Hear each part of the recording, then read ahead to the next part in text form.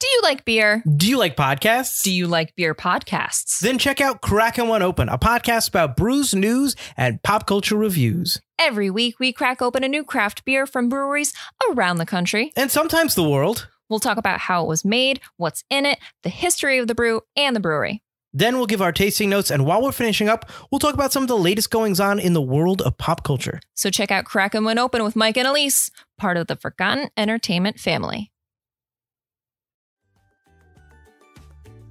Hey, Field Hang 10! Watch out for a new wave of episodes for Forgotten Cinema Season 9, Forgotten Summer. Ugh, really, Butler? A theme season? Let me guess, we're gonna talk about films that were released in the coveted summer months that for some reason seem to be forgotten by audiences. You know it, bro. What we liked about them or maybe didn't. But we'll always recommend people check them out. Maybe they'll find their own Forgotten Summer gem. So check out Forgotten Summer wherever you get your podcast, part of the Forgotten Entertainment family. Hold on, gotta catch this wave. We're sitting at desk in a recording booth.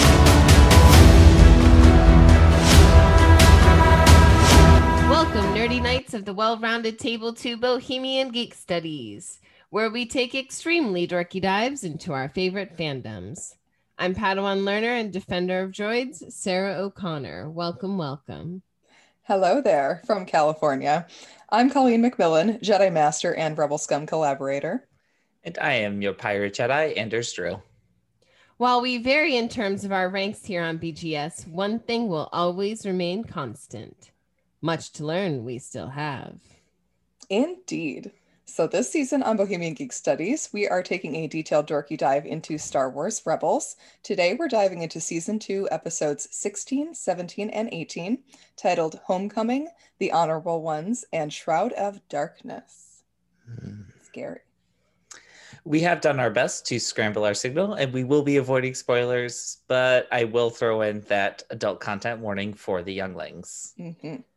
So without further ado, let's hop aboard the Ghost and punch it till the thaw to explore our holocrons of knowledge. Colleen, open up that first holocron for us. Excellent. We're going to go right into the Journal of the Whills. This is where we go over the plot, the episode synopsis, little summarizing. To kick off episode 16, Hera and Zeb are transferring cargo while being pursued by a Star Destroyer and TIE fighters.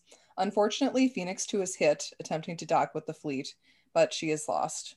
Hera then follows the fleet into hyperspace and contacts Commander Sato to inform him of the grievous losses of their pilots and starfighters because they need somewhere safe to land.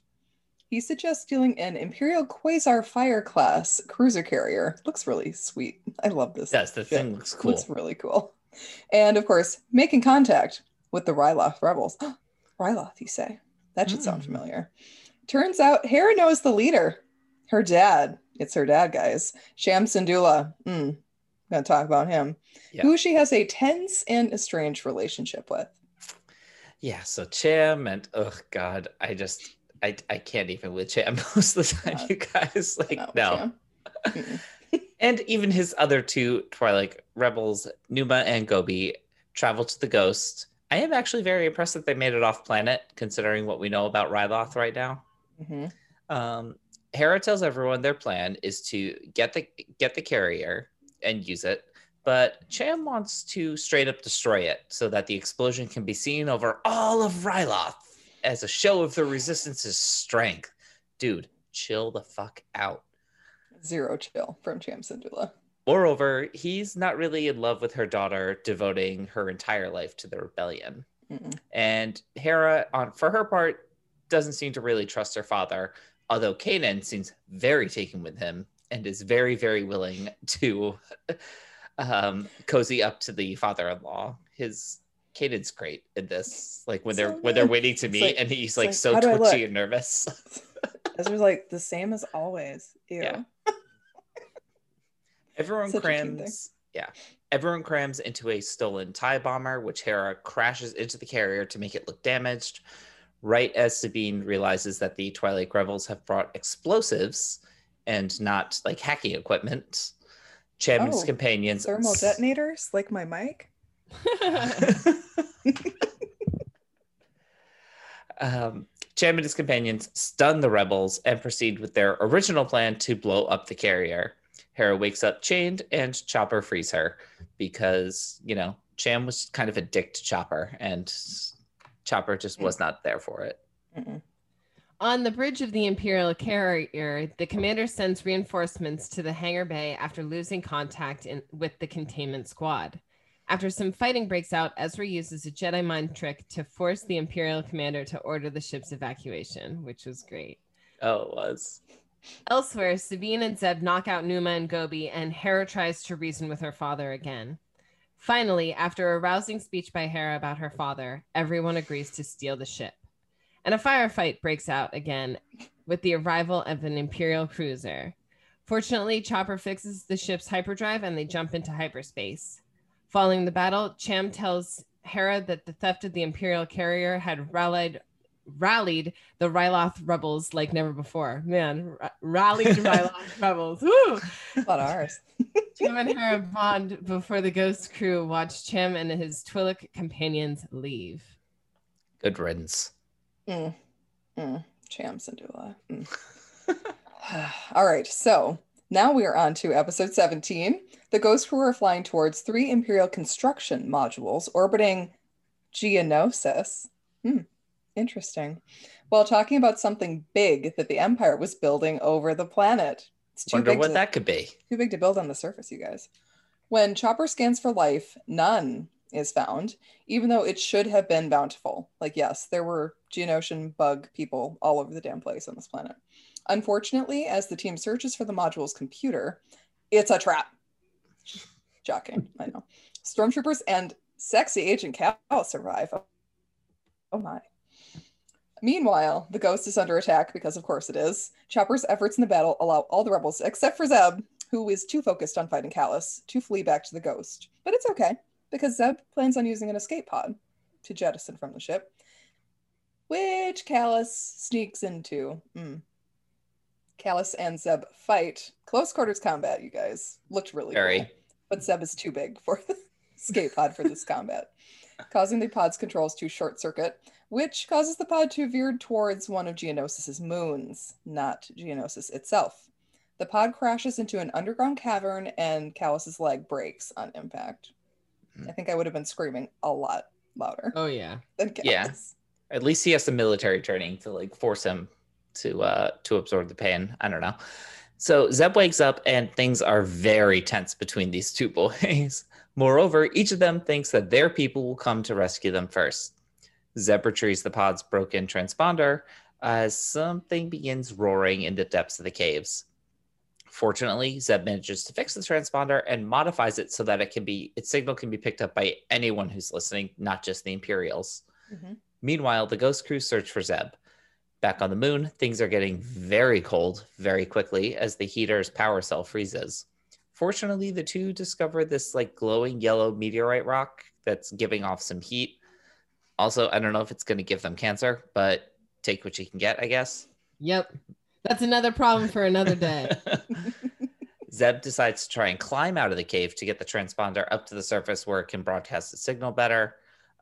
He keeps falling. Zeb is just about to start another fight with Kallus until a Bonzami arrives and attacks. Eventually, the two manage to drive the beast back.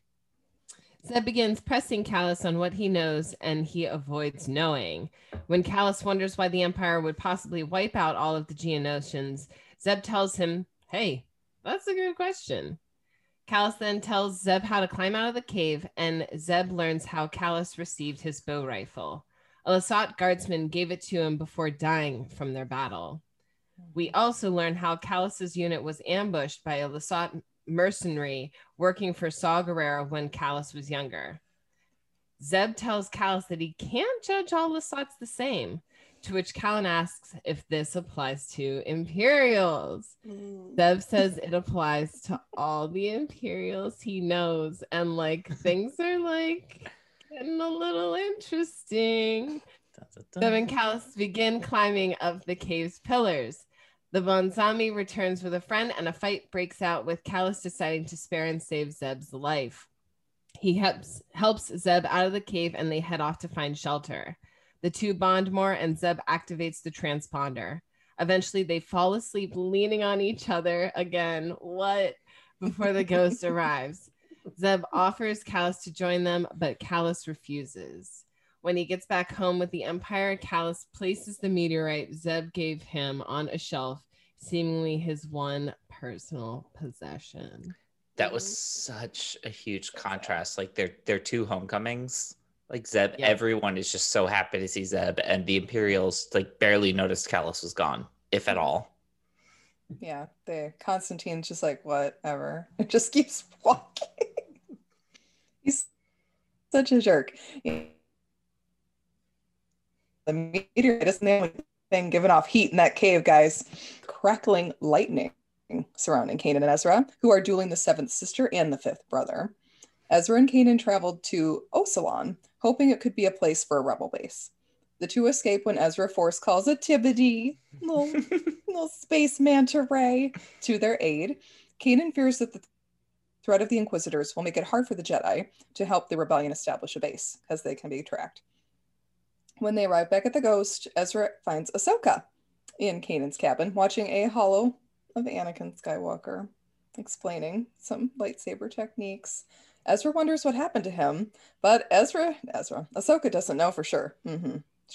Sure you don't, Ahsoka. Don't know for sure. When Kanan confides his fear that the Inquisitors will continue to threaten the rebellion, Ahsoka recounts how Anakin would turn to the wisdom of Jedi like Obi-Wan or Yoda. This gives Kanan the idea to return to the Jedi Temple on Lothal, where Kanan and Ezra once spoke to Yoda.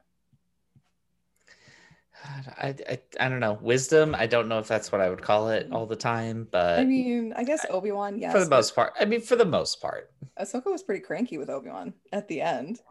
Ahsoka was cranky with everybody at the end. Rightfully so, don't get me wrong. Yeah, rightfully so. Especially Mace. Fucking Mace. All right, so the three of them travel back to Lothal.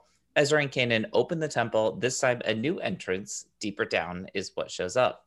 Once inside, Ezra, Kanan, and Ahsoka begin meditating. Another door opens, but just for Kanan.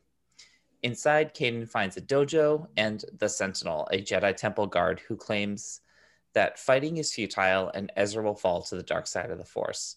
The two will duel over Ezra's fate. The Inquisitors arrive on Lothal and continue to track the three rebels. Ezra finds himself right in front of Yoda face to face because of his growing power, and Kanan and the Sentinel are continuing their duel. Alone, Ahsoka continues to meditate until she hears Anakin's voice, who berates her for being selfish and leaving him. And let's be real, I think the real Anakin would also do this. He was that selfish. In some way, yeah. In some way, he would have made her feel guilty. Then Vader arrives and Ahsoka ignites one of her lightsabers before screaming out, "No, she must now face the truth." Oh, this was terrible. It's so sad. I hadn't noticed the tear before that she was crying. She has to face the truth that she's, I think, deep down known for a little while. Anakin Skywalker has become Darth Vader. Well, back to Ezra, who is asking Yoda how to destroy Vader and the Inquisitors. Before the two can finish talking about when Yoda experienced fear, the chamber begins to shake. The enemy has found them. The two Inquisitors use the Force to lift the giant stone to reveal the entrance. Just as Kanan prepares himself for death at the Sentinel's hands, the Sentinel instead performs a knighting ceremony and removes his helmet to reveal the familiar face of the Grand Inquisitor. What? Kanan has, what? Wild. Literally, wild. What? Kanan has just become a Knight of the Jedi Order, and the Sentinel orders Kanan to flee while he will delay the Inquisitors. Again, what? Mysteriously, Yoda tells Ezra to find Malachor before disappearing. The Inquisitors make it inside the temple, but are confronted by the Jedi Temple guards. Kanan, Ezra, and Ahsoka run through the temple catacombs to find an exit. They manage to make it onto the Phantom, and Ezra learns that Malachor is a place, not a person. Back in Lothal, Darth Vader arrives at the Jedi Temple and says that the Emperor will be pleased by its discovery. These are so good. These episodes are so good. Also, every time we say temple guards, I just think Legends of the Hidden Temple. Yes. Yes. Well, let's not waste any time and move straight on to that second holocron, The Will of the Force, where we'll be exploring the theme or themes of today's episodes. And to start things off with episode 16, I mean, it just smacks you in the face, growing past your parents. This is Hera and her father. Even though she slips into her former tongue, she still stands up to her father and really looks at the rebellion in the macro instead of her father in the micro. Yes, it's incredible. I love it. Yes. And I think if her father were to join the kind of wider rebellion, very, very high chance he becomes more of a Saw Gerrera type than a Hera type. Yeah. Yeah, he's definitely leaning on the side of extremism towards. I mean, it kind of makes sense with what's happened to Ryloth and what's happened to him and his family. And I have a theory that we might see Hera's mother in the Bad Batch, because she does die, I think, around that time. Wow. So well, that you would heard be it here, folks. That'd be wild if we saw that happen. What if she was connected with Rex somehow? That would be even cooler. Cham's like, why are you helping these clones? She's like, well, I don't know. They seem cool. Yeah. Rex is very handsome. I mean, come on. Just help Rex out. Everything will be fine. All right. So next we have episode 17, The Honorable Ones. This theme is the enemy of my enemy is my friend. I love this episode so much. I love it. I love when two enemies have to work together. The banter is usually fantastic. They end up learning things about each other that change them in some fundamental way. Love it. 10 out of 10. Would watch 1 million times over again. Absolutely. And then moving into episode 18, we have the idea of divergent paths and choosing the right path. Now, in this episode, all three of the light side users must choose their ultimate path forward that is set almost quite literally by the temple itself.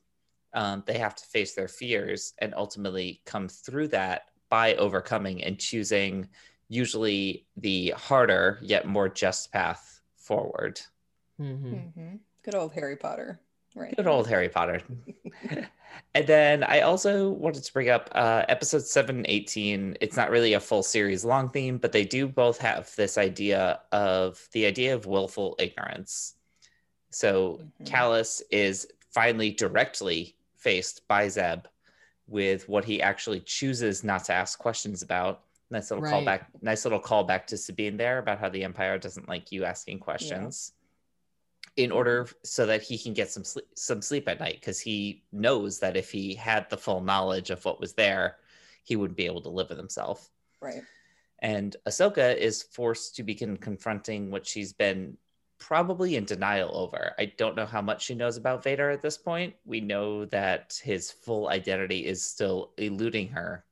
But when she felt him back last season, and then here, she's finally overcoming that denial with what Anakin has become, and not taking any blame off of Anakin here, but any role that she thinks she might have played in allowing that to happen. Right. Which is, it's so devastating to see her like this. And the Temple knew just how to get to her. Like, 100%. Well done, Temple. And Yoda probably, I'm guessing Yoda had a hand in all of these tests that he's putting them through. I don't think Ezra passed. Well, speaking of which, how we choose to fight is another series theme. What do you think Yoda meant by this? I think he meant to fight like Kanan. Like Kanan said, I have to realize my limitations and that I can't be in control and have the power in every situation. And I think that's what Yoda wants Ezra to learn. But Ezra's, he's young and he's part of this huge battle. So yeah, of course he's going to say, we've chosen to fight. Yeah, but how you fight still matters. Like not going down like that Cham Syndulla route, being like, no, there is a way for us all to come out on top here. To do what Zeb did just last episode, to not just straight up murder Callus when he's down with a broken leg, to say, no, we don't kill prisoners. Right. You know. Freaking So- Callus thinking Zeb would get a fair trial. Really? You're in the Did he ever actually? IRB. I don't think he ever actually says fair trial. He says at least You'll you get will a get trial. a trial. You'll get a trial. And Zeb even then is like, yeah, no, I won't. You're going to gun me down the instant they catch me and drain me of all of my knowledge. Exactly. Like, come on, Callus. You know better than that. Mm-mm.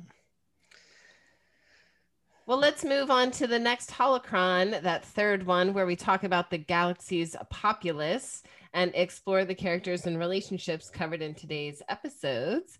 And to start things off, we're looking at Cham Syndulla, Hera's father, who was a war hero during the Clone Wars, and he was never an easy person to get along with.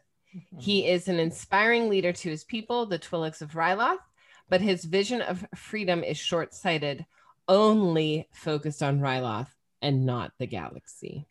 Yeah.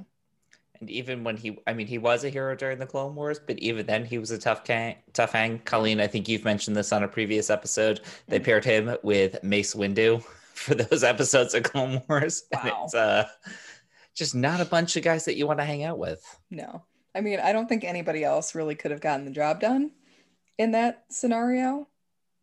But still, having to hang out with frickin' Mace and Cham for that long was rough. Thank goodness we had Numa and the clones to also hang out with those episodes. We'll talk about them later. Okay, so next we have Zeb and Callus. One of my favorite episodes. Love it so much, just from their dynamic here. I don't think Zeb from Pre-Lyra Sundays would have spared Callus. Mm-hmm. I think it might have taken him maybe a little longer to kill him, but he might have just left him there and not tried to save him. That was before he knew his people were still alive and thriving in another part of the galaxy. I think he still would have been too much in his head that this was the person, because Callus said that he's the one that ordered everybody killed on Lasan, which we learn is not true. He was just trying to piss off Zeb. But still, yeah, I don't think he would have saved him. He's more at peace now, though, with what happened on Lasan. Even though it's still with him, he's been able to move through it. He can't forgive Callus, though, even if his part wasn't as big as he said. But he shows this immense growth by listening to his enemy and even trusting him. It's like, is Even this just foolish? a little bit. Yeah, a little tiny bit.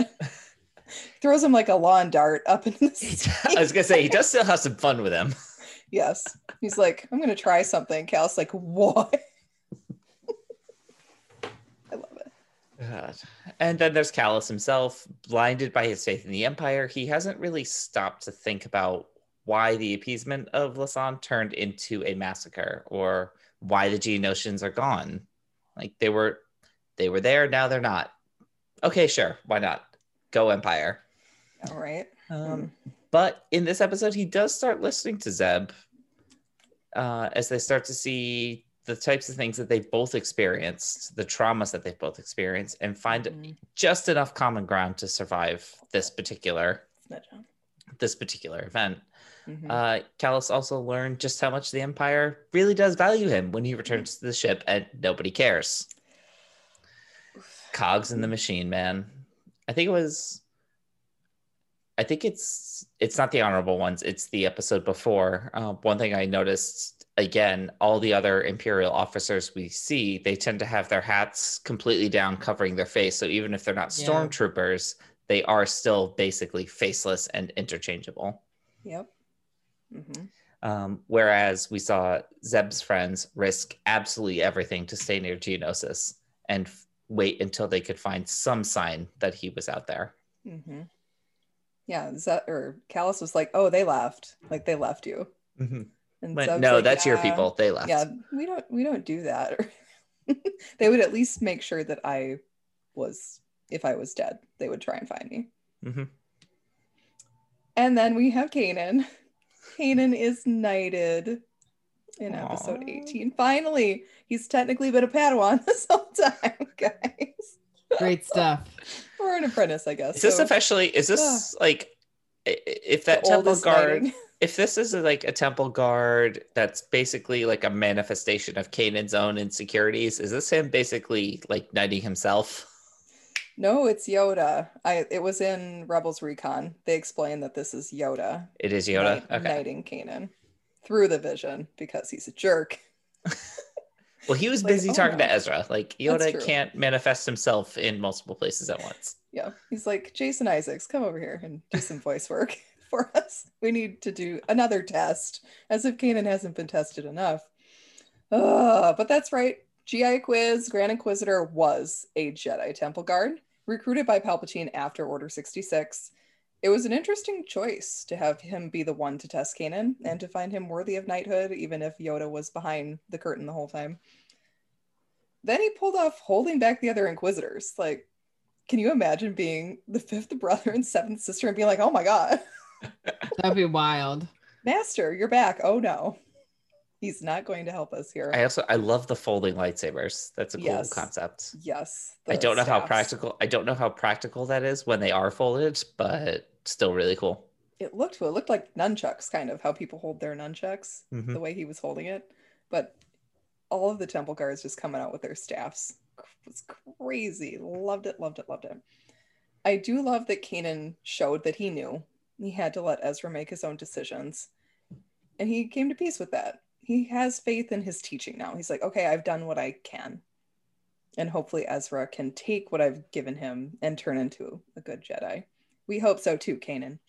As Luke learned in the original trilogy, sometimes it's choosing not to fight that's the best course of action, and Kanan chooses that here. And we love him for it. He gets knighted, you guys. It's also something to remember that Kanan never fully completed his own Jedi training. Still Padawan. Sorry, my dude. Fairly recent one at that, when Order 66 happened. He hadn't been with Depa Billaba that long. He's still just a wee baby. So his fears over being able to properly train Ezra are very justified. Our poor Bebe. And speaking of training, let's look at Ahsoka and Anakin's relationship. Ahsoka says that the last time she saw Anakin right before he went to rescue the Chancellor in Revenge of the Sith, and we eventually saw that in Clone Wars Season 7. In Shroud of Darkness, we got to see Ahsoka dealing with the guilt and grief of leaving the Jedi Order during the Clone Wars. She still sees him as this bright, shining star, but lurking in the back of her mind is that Vader is most likely her old master. Ahsoka also gets to see Yoda once more, which must have been startling and cleansing. He didn't behave well during her trial in the Clone Wars, yet she seems to have forgiven him. She's come a long way. She has. She's grown up so much. And she spoke really reverently of him still.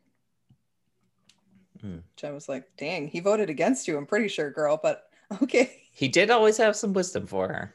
Yes. All right. Well, before we move into our next holocron, we'd like to take a moment to tell you about this week's sponsor, Baxter Blue.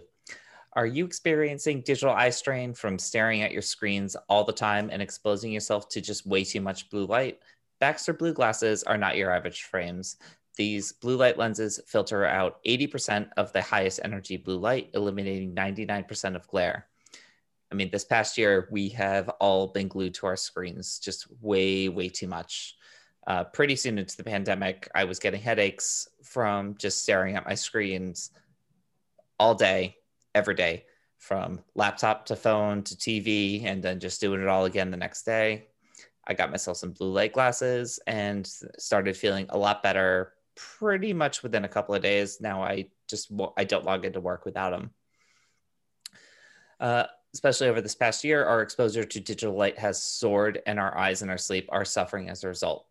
Baxter Blue is also determined to be a force for good and provides a free pair of reading glasses to someone in need for every pair that they sell.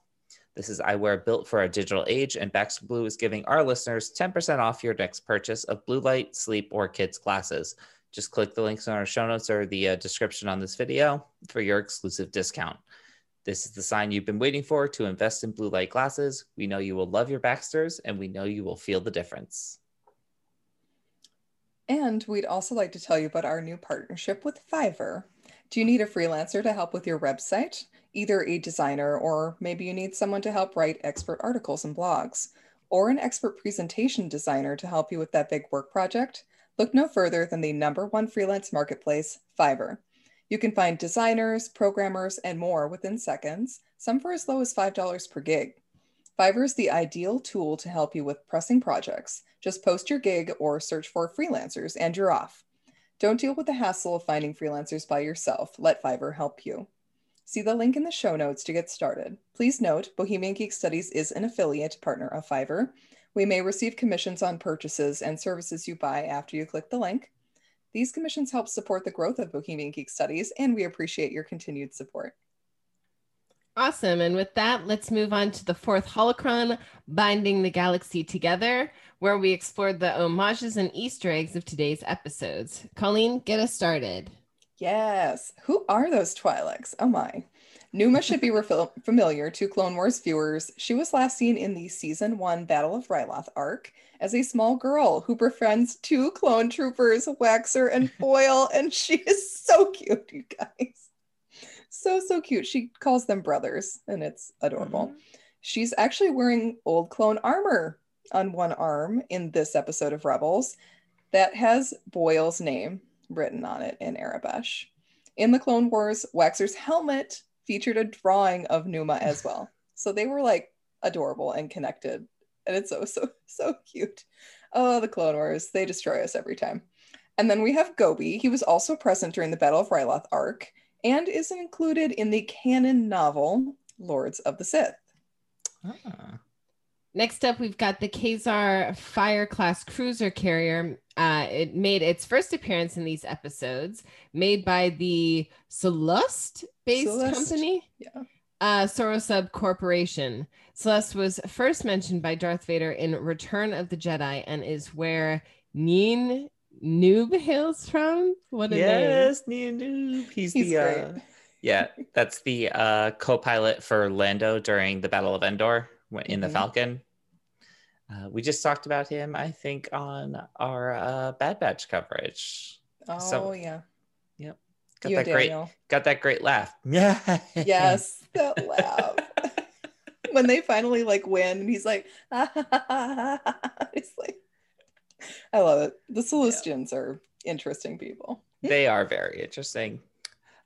Who I might not think is that interesting is Cham Syndulla, but he does talk about his highest achievement, the Battle of Lasu, where he and Mace Windu, through sheer force of positive personality, overcame seemingly impossible odds to liberate Ryloth during the Clone Wars. This battle became known in song and stories as the Hammer of Ryloth, which is also a title given to Cham that I'm going to say that he claimed for himself. I wouldn't doubt it. I'm not a fan, people. That's one of the main reasons I probably didn't like the Lords of the Sith book, is he's one of the POV characters, and I was like, no, please no. Let's get back to Palpatine and Vader, please. When that's happening, it's like, sorry, Sham. We love your daughter.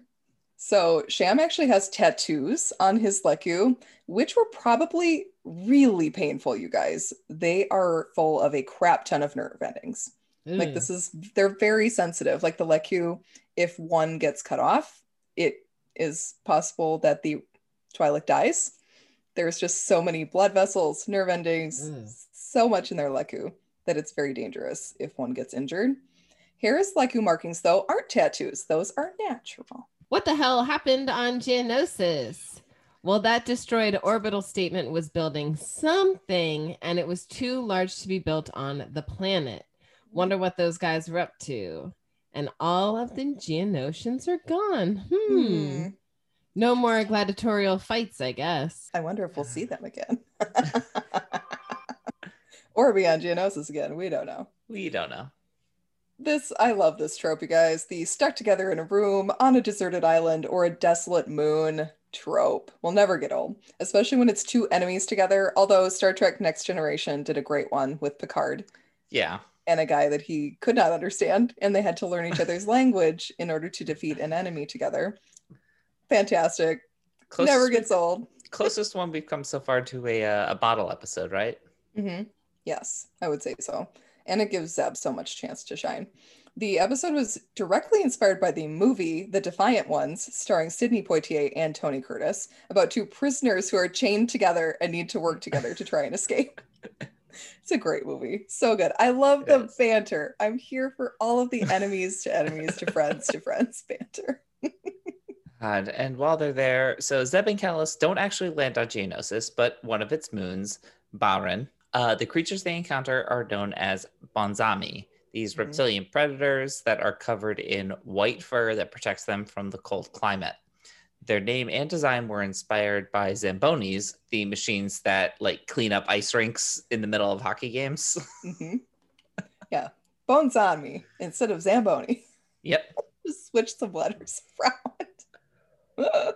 I love the naming concepts for some of the creatures on Star Wars. Absolutely. Fantastic. Oh, creatures, what about characters? Let's talk about Sifo-Dyas. That was a great typo, guys. I'm glad they did that. Sifo-Dyas is much more interesting to have a kind of Jedi that went off the deep end than to have it once again be Palpatine. Like, I'm just glad that they decided to keep that typo. Next, we have another tough hang, Saw Gerrera. Our favorite radicalist has been busy indeed. When Callus is describing his history with the Lasat, he tells a story about surviving an attack by insurgents on Onderon, one of whom was a particularly lethal Lasat mercenary working for Saw Gerrera. Do we think this is true? Or is it lies? Deception? I think it's true. I think Callus is being very honest about this. Everything he said, he believes. Or at least he believes it. In Shroud of Darkness, we get to hear a lot of familiar voices. Matt Lanter and James Earl Jones return as Anakin and Darth Vader, respectively. So cool. Jason Isaacs is back as the Grand Inquisitor, the Jedi edition. And that's Frank Oz's voice for Yoda. And yes, the creatures who loved the Phantom from season 1 are back too. Yeah, they loved it. Yeah, they did. Activities. Great job, Ezra, thanking the creatures for helping you. Very, very nice. And then lastly, we find out in this episode that the Grand Inquisitor was in fact a temple guard, and he's got that sweet double-bladed lightsaber staff. Again, these things look so cool. And like most of the temple guards, the blade is yellow, which we finally got to see in live action several years later, with Rey lighting hers up at the end of the sequel trilogy. And now, everyone, we're heading into our 5th holocron, the newbie from Naboo. This is Flo's first time watching Rebels, so we've tasked her with watching the episodes and giving us her questions and her takes. So let's find out what our ambassador for Naboo thought about today's episodes. And she's actually in the room across from me right now. Yeah, I was going to say, actually, I got to watch these episodes with Colleen because she's at my house right now. I am. We're jealous. I'm so jealous. This is a very exciting time for BGS. Anyway, God. So we had a lovely time watching the episodes last night and eating birthday cake because it was just Colleen's birthday. Yay! Happy birthday. It was so sweet. I had no idea it was happening. I was very shocked. It was so fun. All right, so let me tell you what I thought about these. And Colleen has not read these notes, and I did not share my thoughts with her at all. So she is as in the dark as the rest of you. Okay. So obviously we head to Ryloth, which I had known, I had pieced together was like Hera's people. This note here just says her dad's forehead looks like ball sacks. So that's pretty much how I feel about him. I'm with you on that. Fuck that guy. Yeah. Fuck that guy, for real. Yeah. I did think it was super cute that Kanan really wanted to impress the dad. Here, I didn't know his name yet, so I called him Mr. Hera. Yes. So I was just That's obsessed with Kanan in this one. He was just so cute. What a little dork.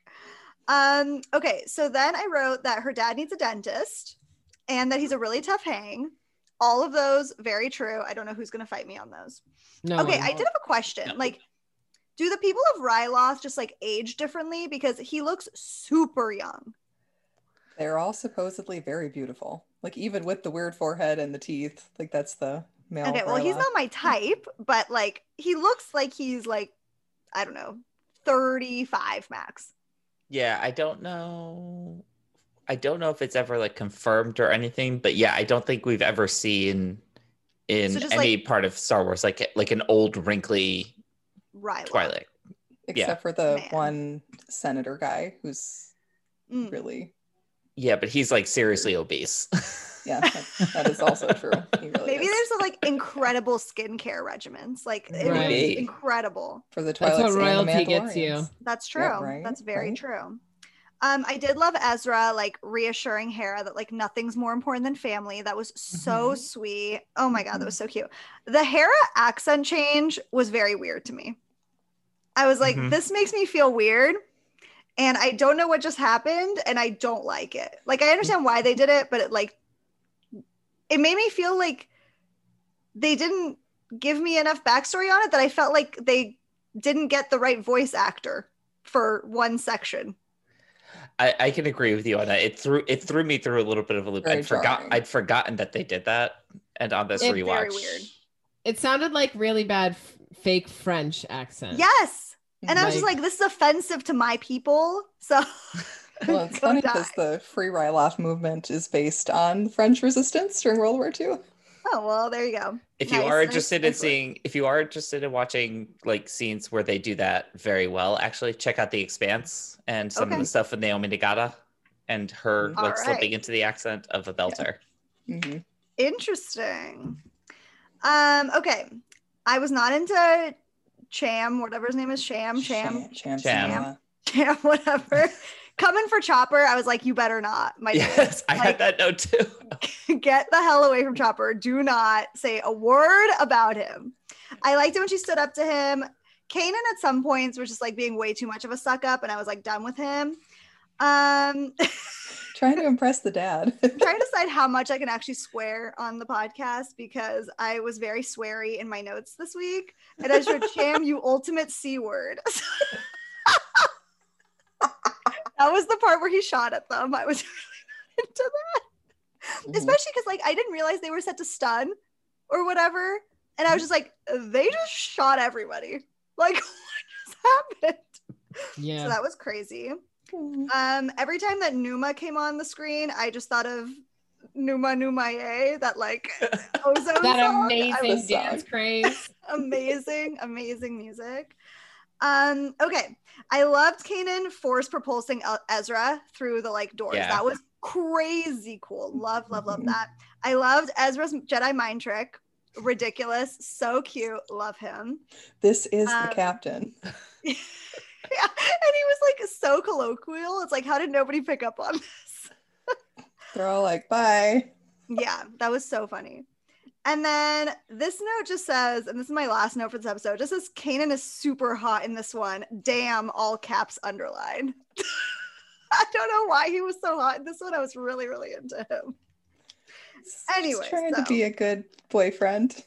I know I think just like the sweetness of it, and like him having to like meet the in-laws kind of was just like really endearing in a way that like we Yeah. haven't seen Kanan. Mhm. And it Or was just Star really Wars. great. Or Star Wars, yeah. I mean, except True. for apparently that deleted scene I still haven't watched where Anakin meets Padme's parents.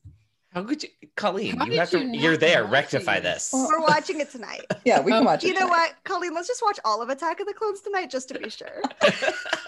Double feature, Attack of the Clones solo. We're good. I can act it out as a pantomime if you'd like. I can't wait. Evan and I'll be like, It'll be great. It's gonna be fabulous. Okay, let's move to episode 17, the honorable ones. First, I was super excited because they were like Geonosis, and I'm like, Geonosis? Okay, I let's saw your go. face. I was like, Oh my god, I was so excited about Geonosis because obviously the arena scene on Geonosis is my favorite scene of all of Star Wars, so I was like super here for it. Held. I love how Zeb called that it was a trap. I'm turning my note page because I took a lot of notes. Okay, we all know that I think that Agent Callus is super hot. Obviously. we know But you're this. conflicted about this. He is hot. This episode, he was the toughest hang I've ever seen in my whole life. Also, I wrote, why does his helmet look like a pasta strainer? Like, what is that? Like, what? Who came up with that design? I don't know. I was super, super nervous about Zeb and Callus together for so long. So, like, the entire Yeah. time I was just like, oh God, like, something horrible is going to happen here. It was horrible. The fight in the escape pod was redonkulous. Like, there's no space, and Zeb is humongous. So, that was crazy. I loved Ezra saying, don't be a sleemo. And I'm going to start calling people sleemos now. So I'm just letting you guys know. In text, I'll be Perfect. calling you sleemos. I have to say, like, while I respect his decision, I don't understand why Zeb wouldn't just kill Callus.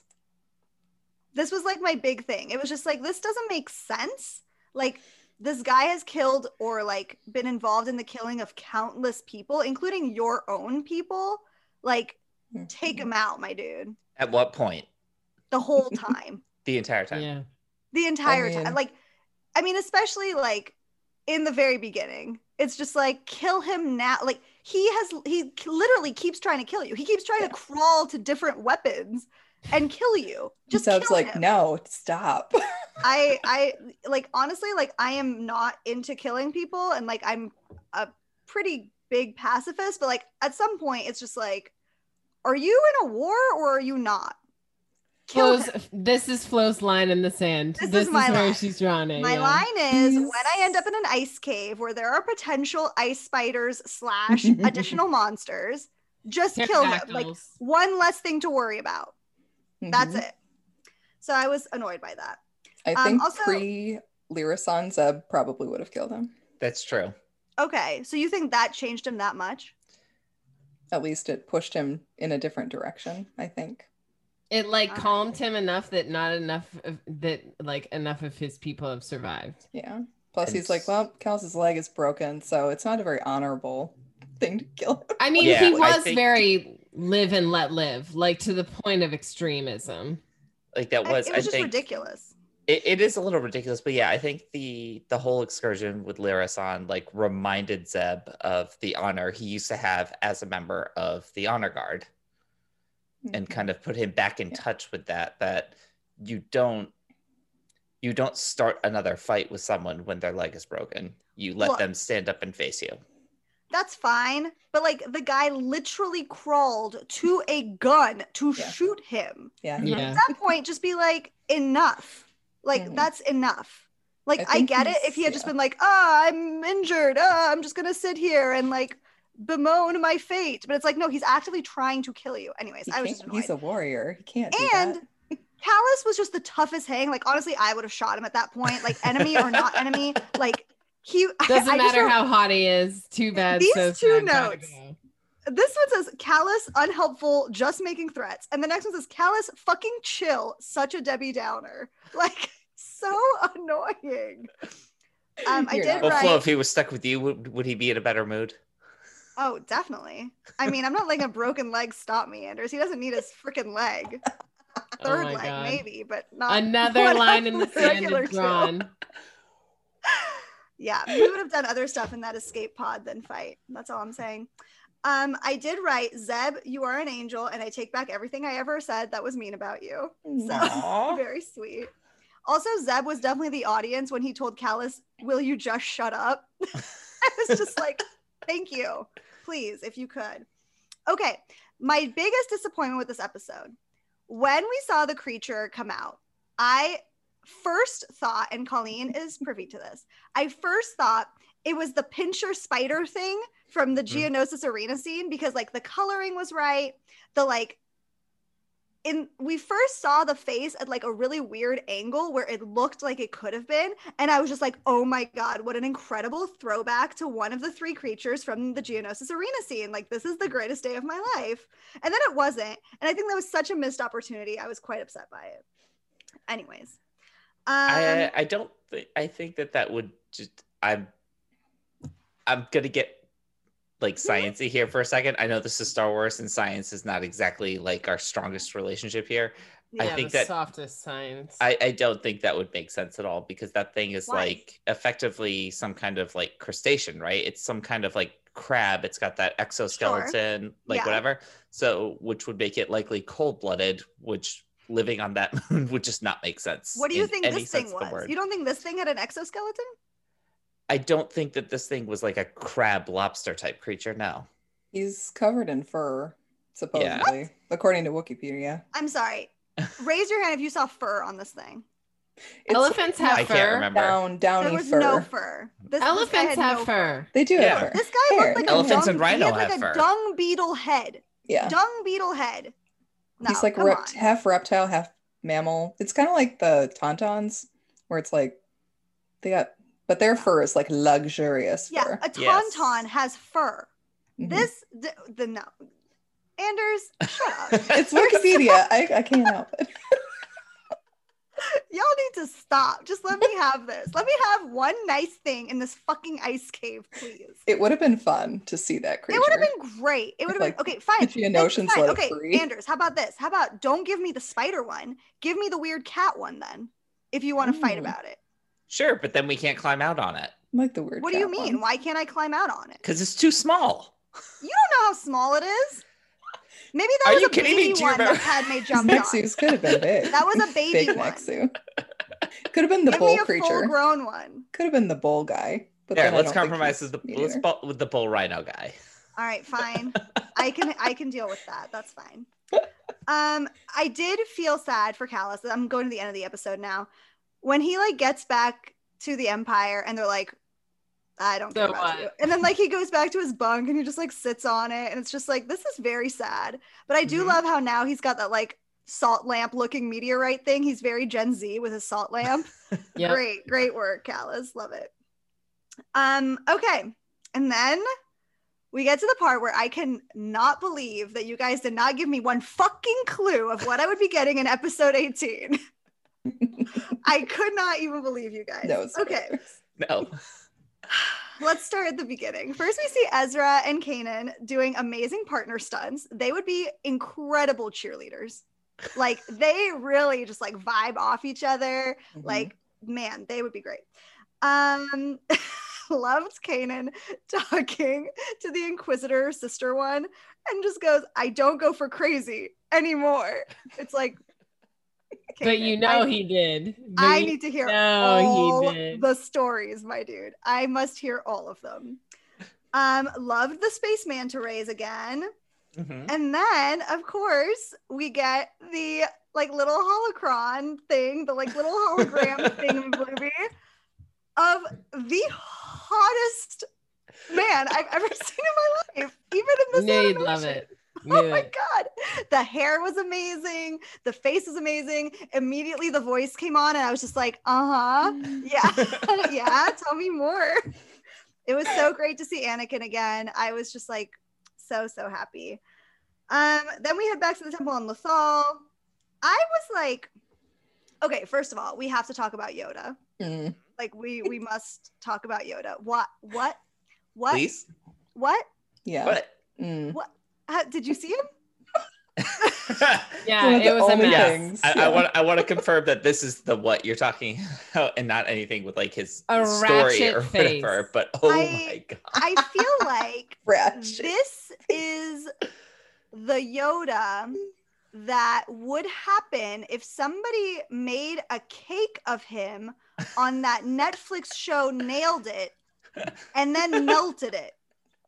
Like what his It was nose? scary. It was I honestly, weird. I don't know what was the worst part. I think the nose was the worst part, but the teeth were really weird. The head's the wrong shape. It's Yeah. it's like too perfectly circular. It's Circular. so weird. It was weird. I couldn't. His It hair's was all like off.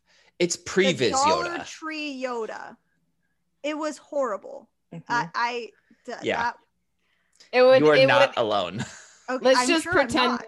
Let's just pretend that it was Ezra's powers not fully developed, so he could like see Yoda, but like not completely entirely. Mhm. Because before Okay. he couldn't see him at all. You know what I mean? That's what we can tell ourselves. So maybe he's like coming into focus. Right, but he's not Right. quite there yet. Right. I Right. would Like- rather go back to not being able to see him. He was even Agreed. like Possible. too tall. Yeah. It was just gross. It's like Honestly, oddly like, stretched. Well, especially It was- after Clone Wars, Yoda is really cute. yeah, he does in look the good in Clone Wars, Clone he's Wars. super cute. And then you get this, and you're like, they stretched him out and then somehow also squished him. I couldn't. I was very upset. But okay, so then I was also upset by this. Like, so Kanan goes into that room with the temple guards, right? We find out one of them is the Grand Inquisitor, which, Mhm. okay, he didn't come back the way that I thought he would, but that's fine. He's still back. So I still win. Thank you. Just You're welcome. put that down Good- in my good one. tallies of one. But they're like, you know, like not Padawan, but like your apprentice, whatever, it has like a strong pull to the dark side. And it's like, how? I don't feel like we've seen really any dark side from Ezra. We've seen him get angry. Like once. We saw him get angry that one time. We know that he has some very strong bonds already with the Ghost Crew. Like he started training very late, which track record's not so great on that. Now, part of that is due to the training itself, but I think they were trying to scare Kanan too. Very true. And he was we know trying to get a reaction. We also know that Kanan's extremely insecure about his ability to train Ezra. He's been dealing with that for a while now. Maybe. So did it have nothing to do with Ezra then? They were just trying to get to Kanan?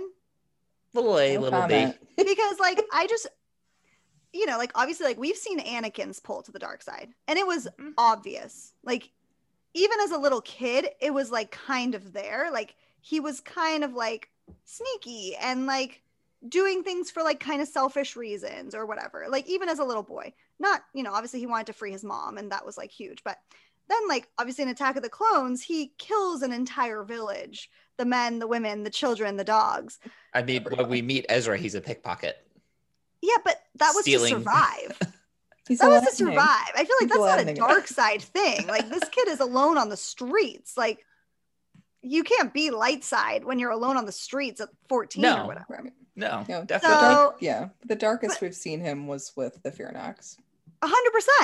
But that was a Yeah. long Fearnox, time ago. and then it was just With a few episodes Callus. ago, right? Yeah, there was that one with Callus where Kanan had to like shut the door on him. I don't know.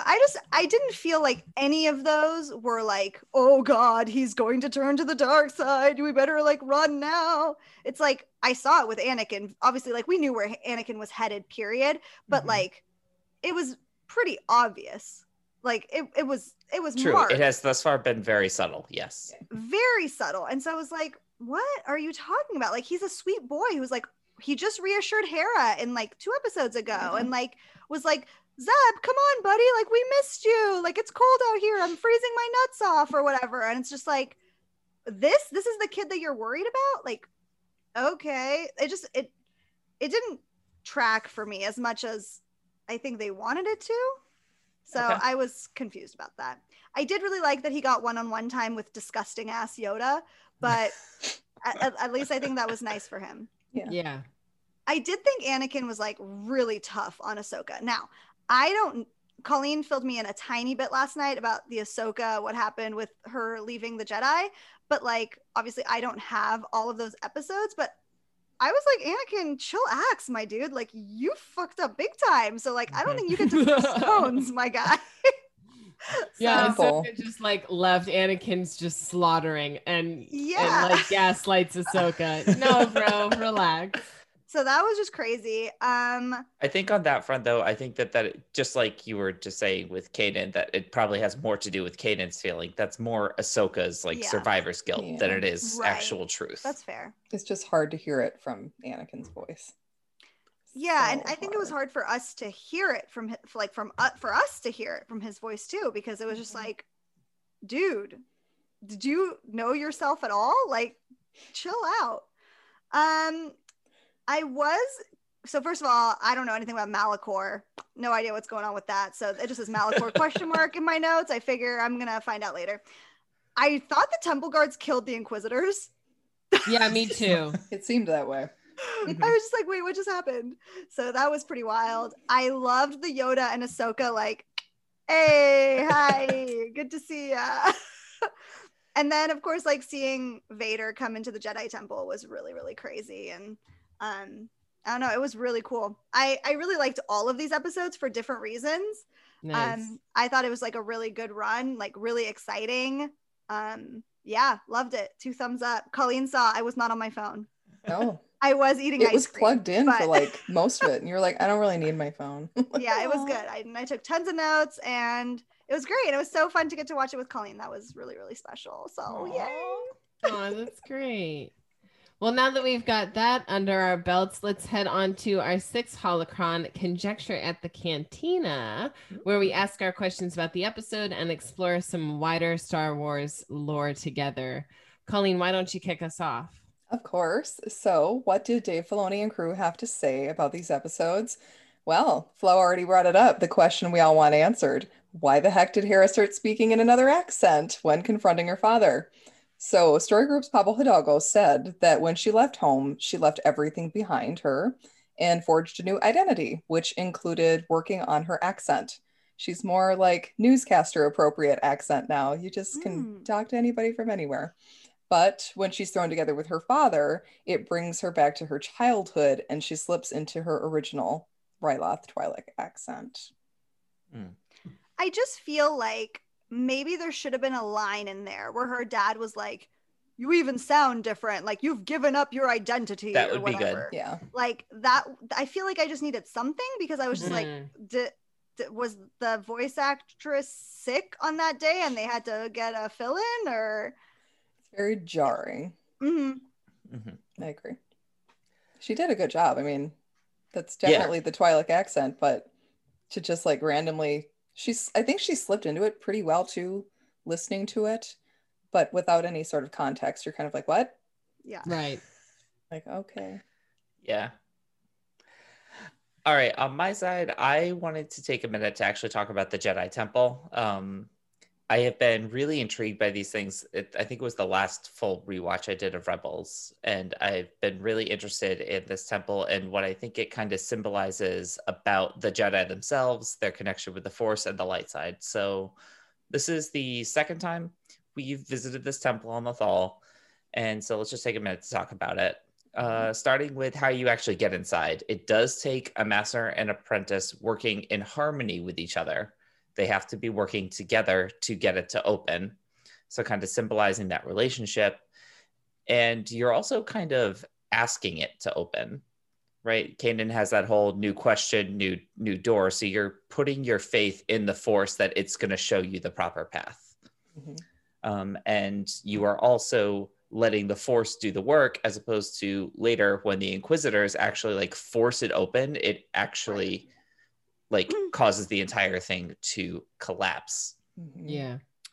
In one of my favorite Legends series, it's the young adult, even probably younger adult, Galaxy of Fear. It's a short series that I read in middle school. There's a young Force-sensitive girl who's learning to use her powers for the first time.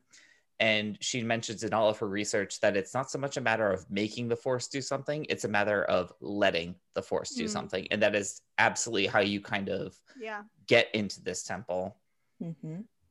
And even when you're inside, Kanan, Ezra, and Ahsoka have to just straight up put their trust in the Force that each one of them will be shown the right path to take. And the way this temple is constructed, it's using an existing structure. It seems to be taking advantage of kind of the natural formations and tunnels on the planet and the cave system itself, to kind of double down and solidify this connection in the natural Force that Lothal seems to have. We've seen it with the Lothcats kind of as well, their natural inclination to kind of trust Ezra. And then lastly, what the temple is supposedly for. This temple offers knowledge. That's why they're going. They're going there to ask questions. They're going there for what they hope is concrete intel.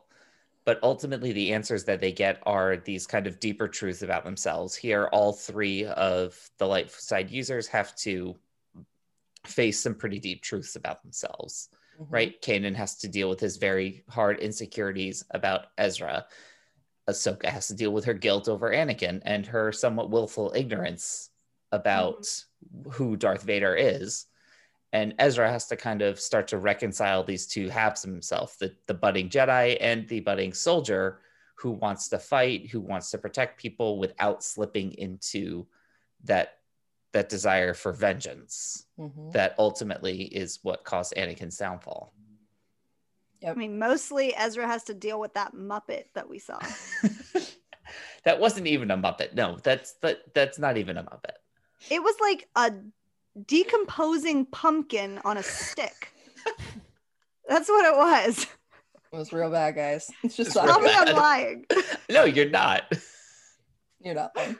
Well, I have a question related to the Jedi Temple, Do you think that Ahsoka really couldn't have helped lift the rock on Lothal, or was she just doing what she normally does and defers when the topic of being a Jedi comes up? I think she wanted to let Kanan and Ezra do it, just because they're student and teacher. So Yeah, you like think to she impose. could have lifted it I think she without could it have helped. breaking? Yeah, I think she could have helped. She's a Force user who's on at least the light side.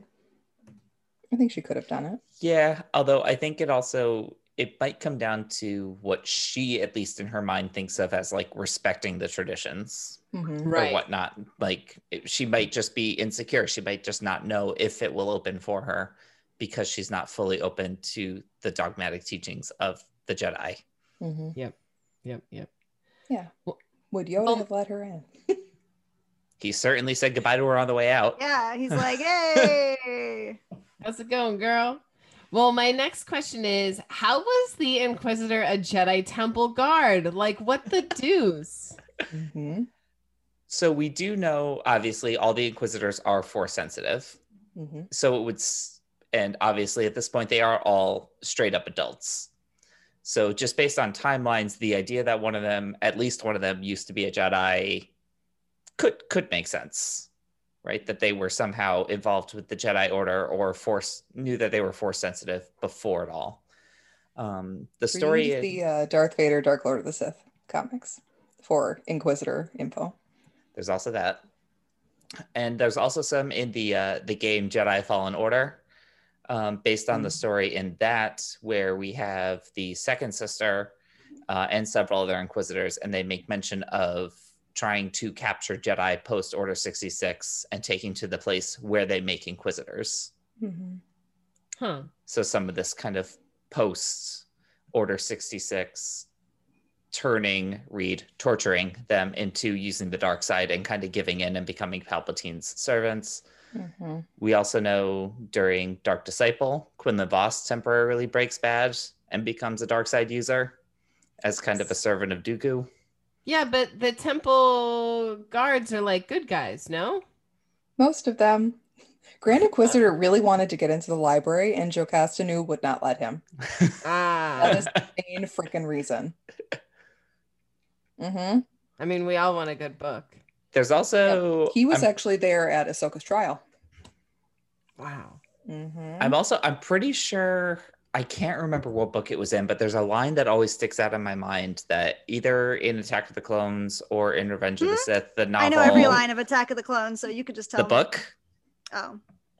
I defer. There's You'll probably like it. there's a narration line. I think it's in Revenge of the Sith or something, but there's a mention of like more and more Jedi have kind of left the Order after being disillusioned, similar to what we saw with Ahsoka.